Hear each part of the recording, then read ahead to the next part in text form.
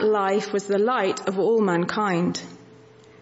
The light shines in the darkness, and the darkness has not overcome it. There was a man sent from God whose name was John. He came as a witness to testify concerning that light, so that through him all might believe. He himself was not the light. He came only as a witness to the light. The true light that gives light to everyone was coming into the world. He was in the world, and though the world was made through him, the world did not recognize him. He came to that which was his own, but his own did not receive him. Yet to all who believed and did receive him, to those who believed in his name, he gave the right to become children of God. Children born not of natural descent, nor of human decision, or a husband's will, but born of God. The Word became flesh and made his dwelling among us. We have seen his glory, the glory of the one and only Son, who came from the Father, full of grace and truth. John testified concerning him. He cried out, saying, "This is the one I spoke about when I said, 'He who comes after me has surpassed me because he was before me.' Out of his fullness we have all received grace in place of grace already given. For the law was given through Moses, but grace and truth came through Jesus Christ. No one has ever seen God, but the one and only Son, who is himself God and is in the closest relationship with the Father, has made him known." Thank you so much for reading for us. Before we start, let's pray. Our Heavenly Father, we thank you so much that your word is indeed a lamp unto my feet and a light unto my path. Father, I pray that as we come to your word this evening, Father, I pray that by your Spirit you would enliven our minds, soften our hearts, and might we hear what you have to say to us. And Father, I pray that we would see more of the beauty of what you have done for us in and through Christ Jesus. So be at work in our hearts by your Spirit in our midst. We ask this in Jesus' name. Amen. So this evening we're kicking off a new sermon series looking at the Gospel of John. Now, the Gospel of John is unlike the other Gospels. John is not trying to give us as much information as he possibly can about Jesus' life and death. But rather he chooses 7 miracles and then very carefully constructs his book to reveal who Jesus is. And in this part of the series, running through on Sunday evenings to Christmas, we'll be journeying through the first 3 chapters of John's Gospel and starting to answer that question, who is Jesus? And let me just say a bit about the book of John to start with first. First, the question that we need to ask is, why did John write his book? If you've got your Bibles open, then please do turn to John chapter 20. Goes towards the back of John's Gospel, and have a look at verse 31, writing about the signs that Jesus has performed and that John records. He writes this in verse 31, "But these are written so that you may believe that Jesus is the Christ, the Son of God, and that by believing you may have life in his name." He writes so that we would know Jesus and that we would know what he has come to do. So let's now turn back to the start of the book of John, John chapter 1, verses 1 through 18. And what we have here is basically an executive summary. John sets out the key foundational things that we need to be aware of. And those foundational truths are then unpacked through the rest of the book of John.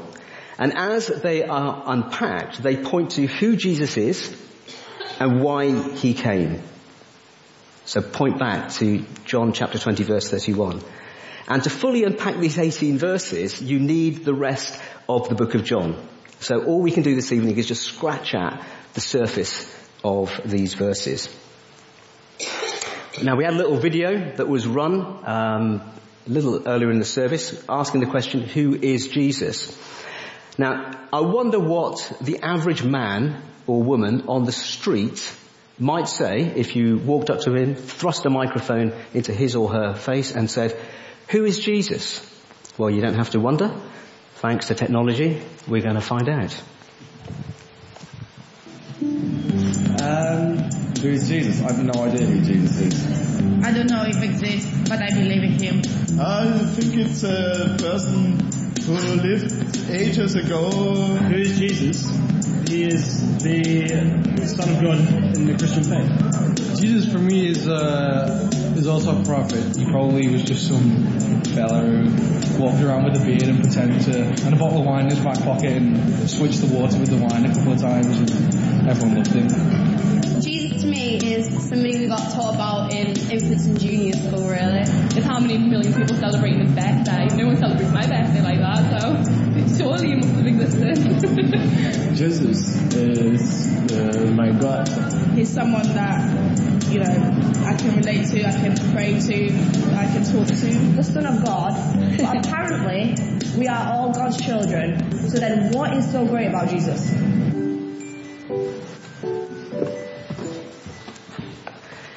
I just love the lady at the end of that video who asked the question, if we're all children of God, what's so great about Jesus? And at the simplest level, the book of John is directed at answering her question and addressing her presumption that she sneaks into her question there. If we're all children of God, are we? If we're all children of God, are we? What's so great about Jesus? Now, I don't know what you thought as John 1 through 18 was being read this evening. It might be a text that you know really, really well. Or it might seem opaque, difficult to access, bordering on academic. And the question, I guess, that we have is, how can this be relevant for us today? It's relevant because it's the living Word of God. And no matter what place or age that we find ourselves in, it speaks to us. And we can see this in, for instance, in this book. It's called Being the Bad Guys, How to Live for Jesus in a World That Says You Shouldn't. Now, in his book, the author Stephen McAlpine considers the way that our culture has benefited from technological improvements. But those improvements have fueled, in part, what he calls an I world. iPhone, iMac, iPad, and so on. And the trouble is that in an I world, it's created a culture that's highly individualistic. And that has very significant issues for us. And he writes this. Despite its triumph, the I world isn't perfect. Two of the primary difficulties facing people in the I world are loneliness and insecurity. These are inherently byproducts of individualism. If individual freedom is the goal, and the means of achieving this freedom is replacing relationships of obligation and responsibility with a world of relational choice, then a certain amount of loneliness and insecurity will result. And that certain amount is, he writes in places, reaching a tipping point. A friend who works in a Christian organisation which conducts workshops in high schools told me that there are 3 questions consistently asked of her by young people. They centre around a lack of meaning and purpose, loss of identity, and the risk of never being forgiven. And those 3 challenges and questions that people have relate to meaning, to purpose and identity, and the risk that they will never be forgiven. And these are real questions, aren't they? These are questions that aren't just questions that young people have. These are questions for all people. If you had a bunch of your friends who aren't Christians around for dinner, and they were to tell you what was really on their heart, what was really on their minds, these 3 things would be right at the top of their list. Meaning, identity, and forgiveness. And the first 18 verses that we had read today of John's Gospel speak directly into this. The first 18 verses reveal who God is, and that enables us to find meaning. What God is doing, and that enables us to have an identity. And it also reveals how God grants the forgiveness that we need. It's a revelation from God to us. So let's look at those three things. Meaning, identity, and forgiveness. Firstly, meaning. If we ask people what they think about the meaning of their lives, oftentimes they'll respond with comments about the things that make them happy, the things that they enjoy doing, the things that they want to achieve perhaps. In other words, they root their meaning in themselves, who they are. Now, just as a question for reflection, more than anything else, in this morning's service, we were asked, in one word, describe yourself. Great question. One word, describe yourself. Question just for yourselves, for your own reflection. What word did you use for yourself? Was it a word that was rooted in you? Or was it a word that was rooted in God? Yeah, just leave that one with you to ponder. Now, but John begins by framing the question of meaning in a really, really big way. He frames the question by helping us to look outside of ourselves. If you've got your Bibles open, turn to John chapter 1, verse 1. Famous words, in the beginning. Now, he starts his gospel in the most explosive way you possibly could. He uses the same words that appear at the start of Genesis, in the beginning. And this is completely deliberate. As John starts to tell us about the one in whom we are to trust for eternal life, he begins with, in the beginning. He's instantly putting us on notice that he's about to tell us something that is enormous. He is, if you like, about to paint on the biggest canvas imaginable. Now, whereas in Genesis, Moses writes of the beginning that has its focus on creation, John here goes way back before creation. And he points back to where creation hadn't even been spoken into existence. He says in verses 1 and 2, take a look with me.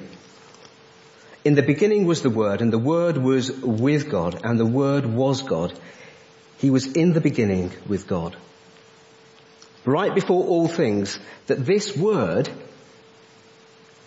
existed, and this Word was God. He was right there in the beginning, before creation. Now, John uses a really freighted word here when he says word. Yeah? The English word that you have in your Bibles, word, is in the Greek, it's logos. Yeah, which you can see we get our root word for logic, logos. And let me explain why this is such a freighted word. There were two dominant schools of thought at the time where John wrote, and these are probably still dominant schools of thought today. One school of thought was the Stoics. And these people said that there was indeed a logic, there was a meaning, there was a divine purpose that stood behind the universe. That this logic or logos had created all things. And the Stoics went on to say that the meaning of life was to conform yourself to this logos, to align yourself with this principle behind the universe. And that if things in your life weren't going well, or there was suffering, or your desires weren't being met, it was because you were out of step with the logos. You then either had to work hard to get yourself aligned with the logos, and if you did this, they argued that your life would go well. So the Stoics agreed with John that there was a logic, there was a logos, but for the Stoics, the logos was remote, uninterested, a cold and abstract ordering principle, impersonal and uncaring. That's one school of thought. The other school of thought were the Epicureans. They thought there was no logos, no logic, no principle behind the universe. For them, there was nothing higher than their own desires. You could say that their motto was eat, drink and be merry, for tomorrow we die. There was nothing beyond life for them. But ironically, as you drain life of any meaning beyond death, you drain life of any meaning. So Epicureans, they denied the existence of a logos, and for them, ultimately, life was empty and without meaning. Both schools of thought were unsatisfactory. Both schools of thought left you cold. So what John says here is really explosive, because John says that there is meaning behind the universe.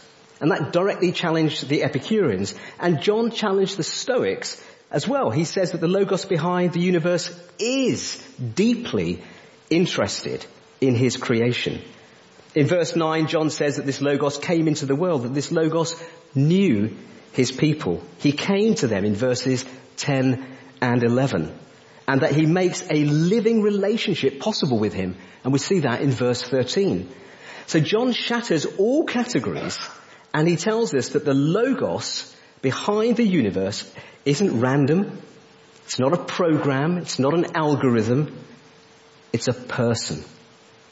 The logos is a person. And most staggeringly of all, this one, who we're told in verse 3, who created all things, who gives life to all, is the one who came into the world in verse 9. Now, if that no longer amazes you, can I be bold and suggest that you've become complacent in your thinking? What John says there is absolutely huge. So importantly, meaning is not found in us. Rather, it's found in something that lies outside us, the logos. It's found in the one who has created all things, God himself. And that's a challenge, isn't it, to us as well. We have to ask ourselves, where in our lives are we living as Stoics? Believing in God, but not trusting that he's personal. Not trusting that he's close. Not trusting that he loves you.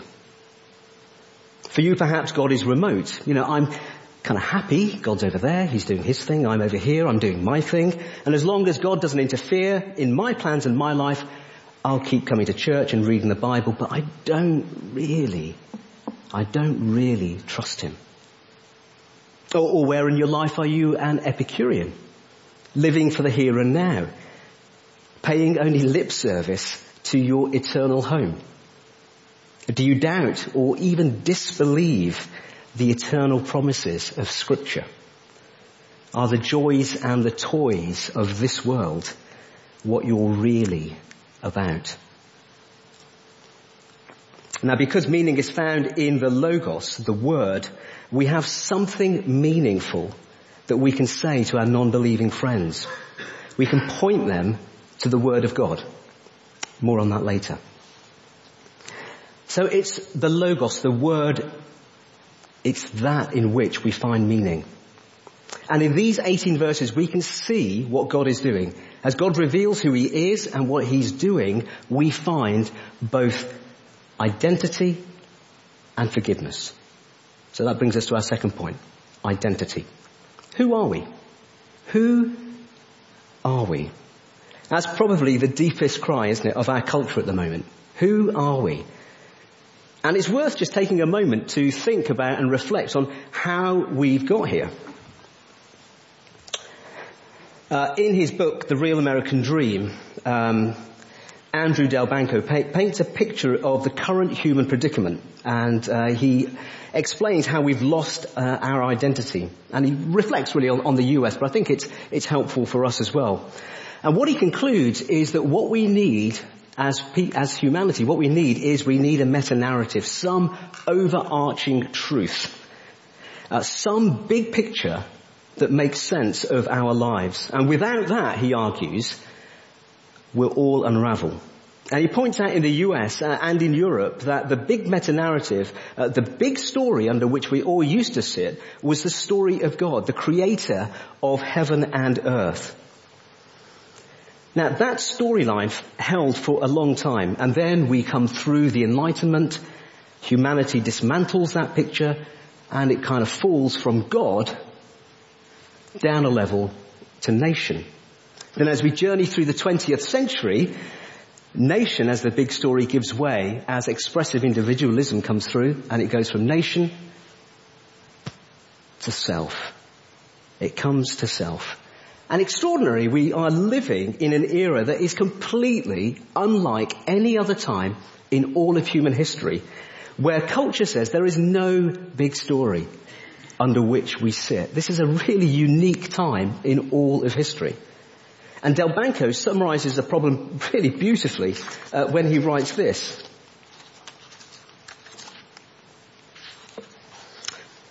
He writes this: the pretense of modern individualism.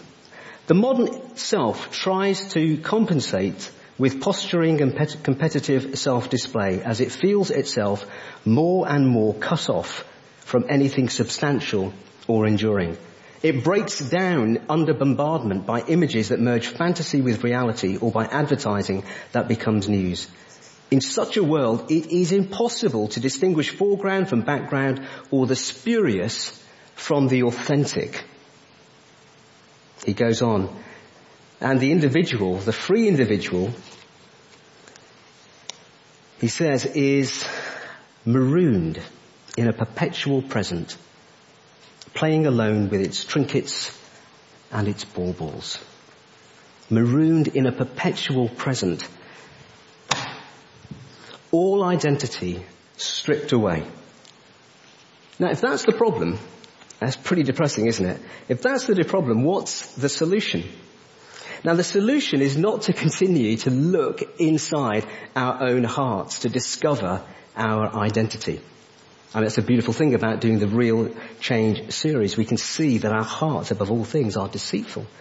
John tells us that our identity isn't discovered inside, but it's revealed. It's revealed by what God is doing.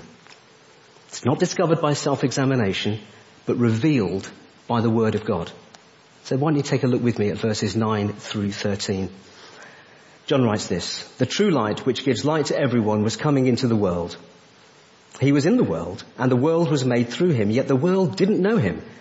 He came to his own, and his own people didn't receive him. But to all who did receive him, who believed in his name, he gave the right to become children of God, who were born not of blood, nor of the will of the flesh, nor of the will of man, but of God. John tells us that Jesus, the true light, comes into the world with a purpose, to give his people an identity. And I just want to think about that for a moment. Take a look at what John is saying to us here. In verse 9, John tells us that Jesus comes into the world and that he gives light to everyone.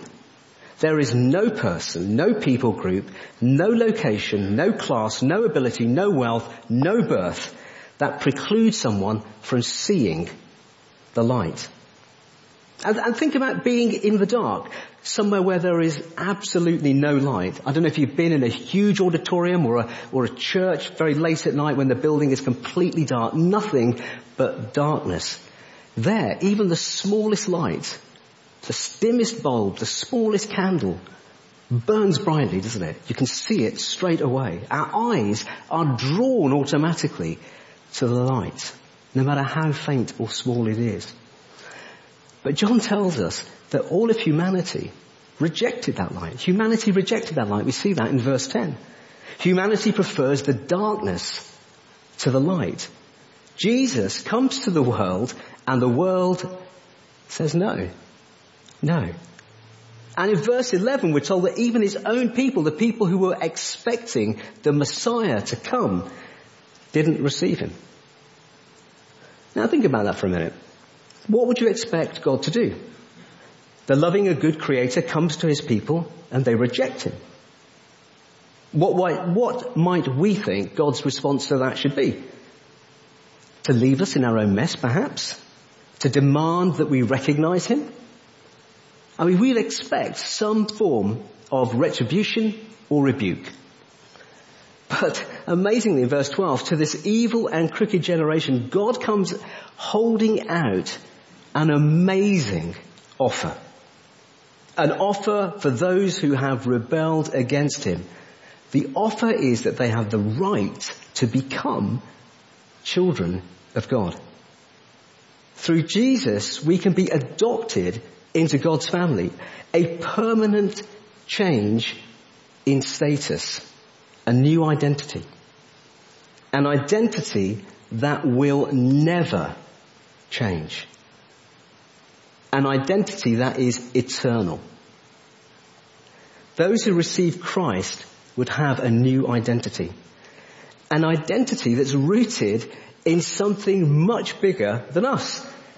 It's an identity that draws us into something worthy, something noble, something exciting.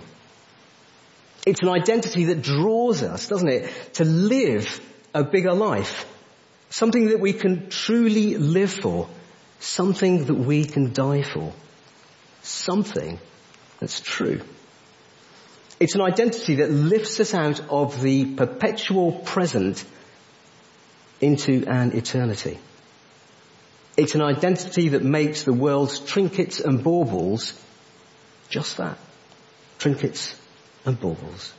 And not things that define our identity. And just when you think it can't get more amazing than this, in verse 13, what does John tell us? He tells us that it comes through the work of God. It's absolutely nothing that we do. It's amazing, isn't it? We bring absolutely nothing to the party. And look at the threefold way that John drives this point home. He says it's not of blood, in other words, not of family lineage, which means that no heritage and race can help. Not of the flesh, in other words, we can do nothing ourselves to become children of God. And it's not through our sexual desire. No, change of status comes because of God's decision. Not because we're choice people, but because we're chosen people. Not choice, but chosen. That though does beg a question, doesn't it? How? How is this change of status, this new identity, possible? If humanity's rebelled against God, how are we made right? Now that brings us to our third point, forgiveness. Now you might think that the question of forgiveness isn't a problem in the mind of the world around us. Yeah. In our highly individualistic culture, you get to choose what's right, you get to choose what's wrong. No one can tell you what's right and no one can tell you what's wrong. That we mustn't let other people do that. We've got to decide for ourselves. But if we decide right and wrong, surely forgiveness isn't a problem.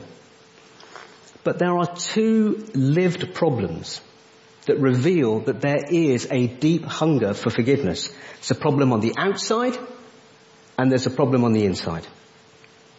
The outside problem first. The novelist Franz Kafka, he wrote a very, very depressing book called The Trial.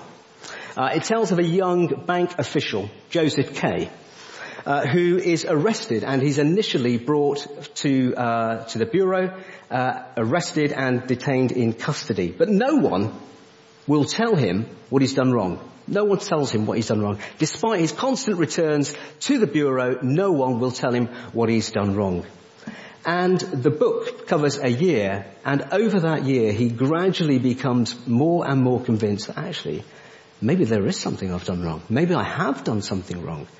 And eventually he's rearrested, he's taken away willingly, and he's killed. Very depressing book. Joseph K. lets them do that.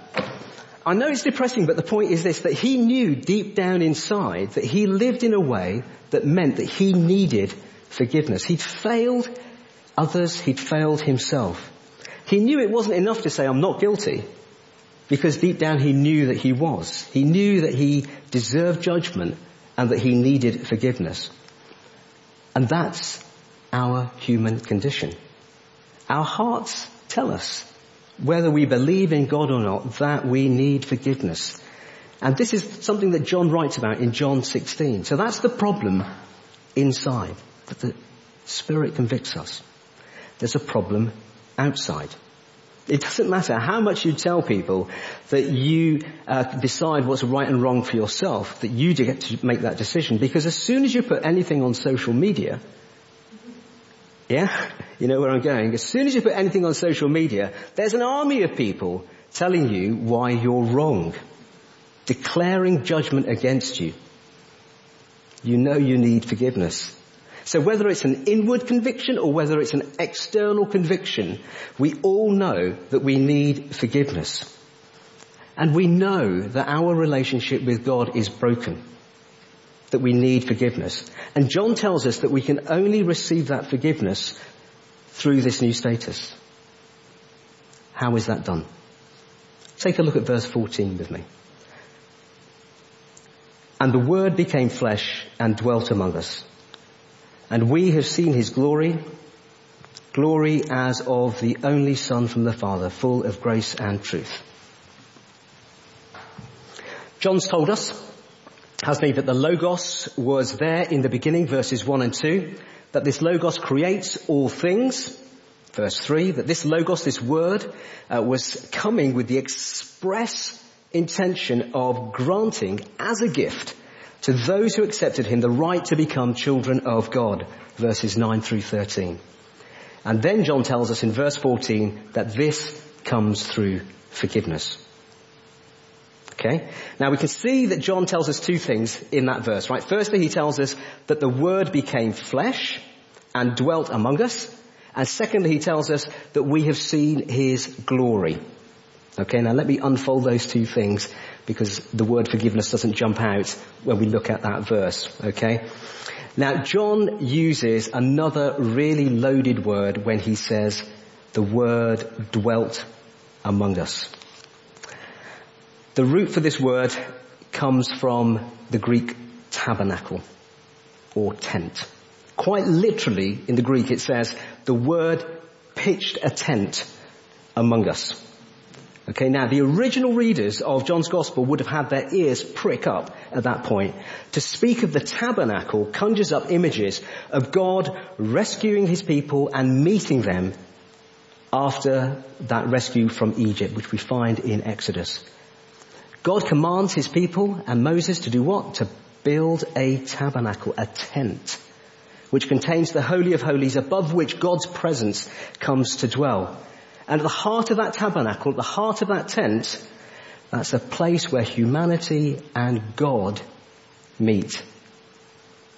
And the only way that humanity and God could meet was because at the heart of the tabernacle was a system of sacrifice. Yeah, right at the heart of the tabernacle, the place where God chooses to dwell amongst his people, there's a system of sacrifice. It was sacrifice that enabled the people to come into the presence of God. So right at the heart of God's law, God reveals that for humanity to be reconciled to God, there's a need for sacrifice.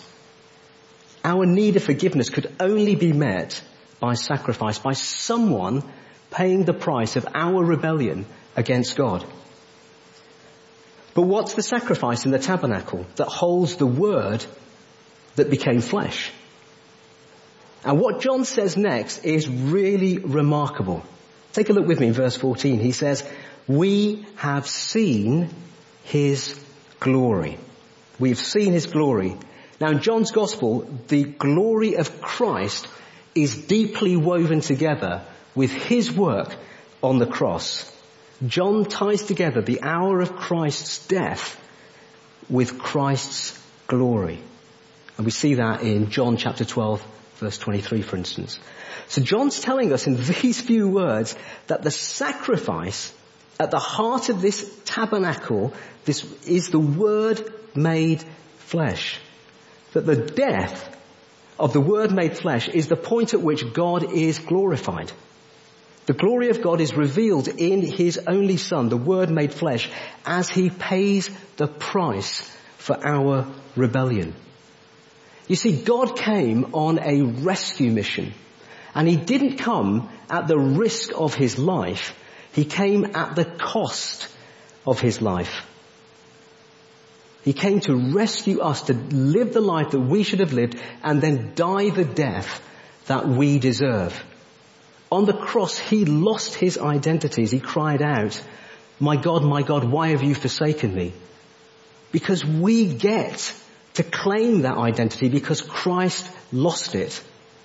We get to be drawn in as children of God because the one true Son of God was cast out. He pays the price of our rebellion, and because of that, we can be forgiven. And because of that, we have the right to be called children of God and adopted into his family. That if we're prepared to receive what has been done for us, if we're prepared to trust in what God has done, that God will give us the right to be called children of God, to be declared right before him, to receive forgiveness. And that is good news. That is great news. Yes, thank you. Yeah. So the lady that we saw on the video right at the start, she was absolutely wrong. We are not all automatically children of God. So what's so special about Jesus? It's because of who he is and what he has done on the cross to rescue us from judgment. That's what makes Jesus special. People who believe what that lady on the videotape at the end says are in great danger. They risk coming before a holy God and relying on their own righteousness. Not receiving Christ is the way to eternal death. Receiving Christ is the way to eternal life. There are two very obvious applications. Firstly, rejoice. Yeah, rejoice.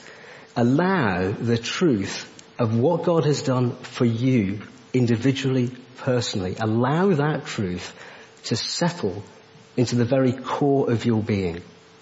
Allow that truth in. Believe it.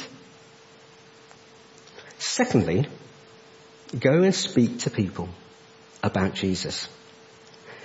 People are worried about meaning, identity, and forgiveness. And the Word of God, John's Gospel, speaks right into the things that are on your friends' hearts and minds. So why not? Get one of these. I know it's when you say to people, would you like to read the Bible with me? It terrifies them. Say, why don't you read an eyewitness account of the life of Jesus with me? This is a John's Gospel. Tiny little book. Why don't you take this and read, and we can read it together. Just a chapter every week or so. Let's get into the Word of God. Now, if that frightens you, there are resources. So this is called Word 1-to-1. This is great, okay? You need virtually no training. It's a book that has got everything that you need in it on one page. It's got the text, it's got questions you can ask, and it's got the answers. Yeah, so when you're with somebody, they don't feel embarrassed that they don't know the answer to the question you're asking. Yeah, it's a really gentle and powerful way to draw people into looking at the Word of God for themselves, to allow that Word to work in their hearts. If either of those things terrify you, come and talk to me. Talk to Neil, talk to Colin. We'd love to equip you, to train you to have those conversations. We really would. So to wrap up, the first 18 verses of John's Gospel, they reveal who Jesus is and what God is doing in and through Christ. He's rescuing people for himself. And because of that, we can have real identity, we can find true meaning, and we can know forgiveness that brings us into God's family as his children. So let's pray.